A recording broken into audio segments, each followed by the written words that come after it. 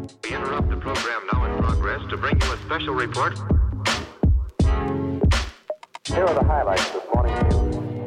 From the WPGU News Desk, here's today's headlines on WPGU 1071, Champaign's Alternative. For WPGU News, I'm Josie Alameda. Today is Tuesday, February 16th, 2021. Winter weather hit central Illinois yesterday, lowering temperatures and creating dangerous driving conditions. WPGU's Tori Gelman has a story. A major winter snowstorm hit Champaign County as well as other parts of Illinois yesterday. Snowfall was seen as early as Sunday, but increased exponentially on Monday, creating dangerous driving conditions and low visibility. Acting Illinois Transportation Secretary Omer Osman assured the public that snow-clearing vehicles will be operating around the clock, although the effectiveness of certain snow and ice treating materials could very well be impacted by the severity of the storm.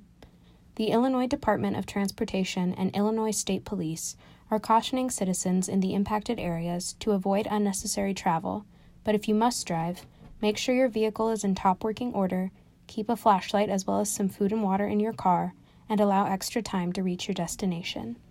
From WPGU News, I'm Tori Gelman. Average daily COVID cases in the U.S. dropped to the lowest numbers since November. WPGU's Jane Knight has a story. Average daily new COVID-19 cases have dropped below 100,000 for the first time since November, according to a report from the Johns Hopkins Coronavirus Resource Center.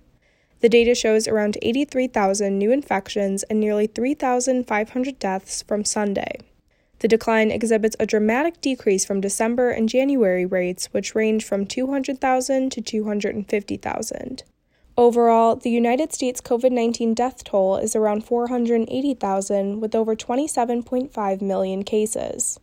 Director of the Centers for Disease Control and Prevention, Dr. Rochelle Walensky, said the decrease is encouraging. However, the rates are declining from an extraordinarily high place to begin with. Dr. Walensky urged Americans not to let their guard down, to continue mitigation measures, and advise getting vaccinated as soon as possible. For WPGU News, this is Jay Knight. Vaccination eligibility in Champaign has been expanded. WPGU's Ann McCune has a story. As of Monday, 11,739 Champaign residents, out of the 209,922 total population, has been fully vaccinated with the COVID-19 vaccine. The Champaign-Urbana Public Health District is expanding 1B eligibility to include residents age 40 to 64 with underlying health conditions and disabilities. Health conditions and disabilities are defined as cancer, chronic kidney disease, COPD, diabetes, heart conditions, immunocompromised state from a solid organ transplant, obesity, pregnancy, pulmonary disease, and sickle cell disease. People in Phase 1A, healthcare personnel, and Phase 1B, residents age 65 and older, first responders, corrections officers, teachers working in education, and essential frontline workers are also eligible to receive the vaccine. Appointments are available on a first-come, first-served basis, and there is no cost to receive the COVID-19 vaccine. Vaccines are available at the Rantel Youth Center, the former Dress Barn store in the Kohl's Plaza, and the Champaign-Urbana Public Health District. We are currently in Phase 1B.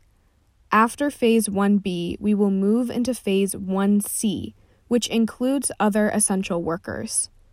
After Phase 1C, we will move into Phase 2, which includes the general population. From WPGU News, I'm Ann McEwen. There is an Ebola outbreak in Guinea.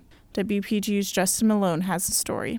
The West African country of Guinea officially declared an Ebola epidemic yesterday after 3 people died from the disease, the first in 5 years.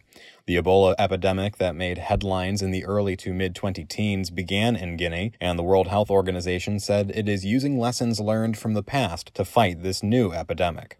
Between 2013 and 2016, over 11,000 people died from Ebola in Western Africa. According to a report from Agence France-Presse, the neighboring countries of Sierra Leone and Liberia have placed their citizens on high alert, and the governments of all three nations, as well as the WHO, are working to contain the outbreak, while Ebola vaccines developed during the last epidemic are being secured to fight against the virus. For WPGU News, I'm Justin Malone. The Illinois men's basketball team jumped up to number 5 in this week's Associated Press Top 25 poll after beating Nebraska in overtime on Friday night.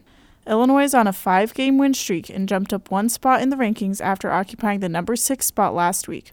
Junior Ayo Dosunmu scored 31 points, and sophomore Kofi Coburn picked up his 14th double-double of the season in the Illini's overtime win on Friday night.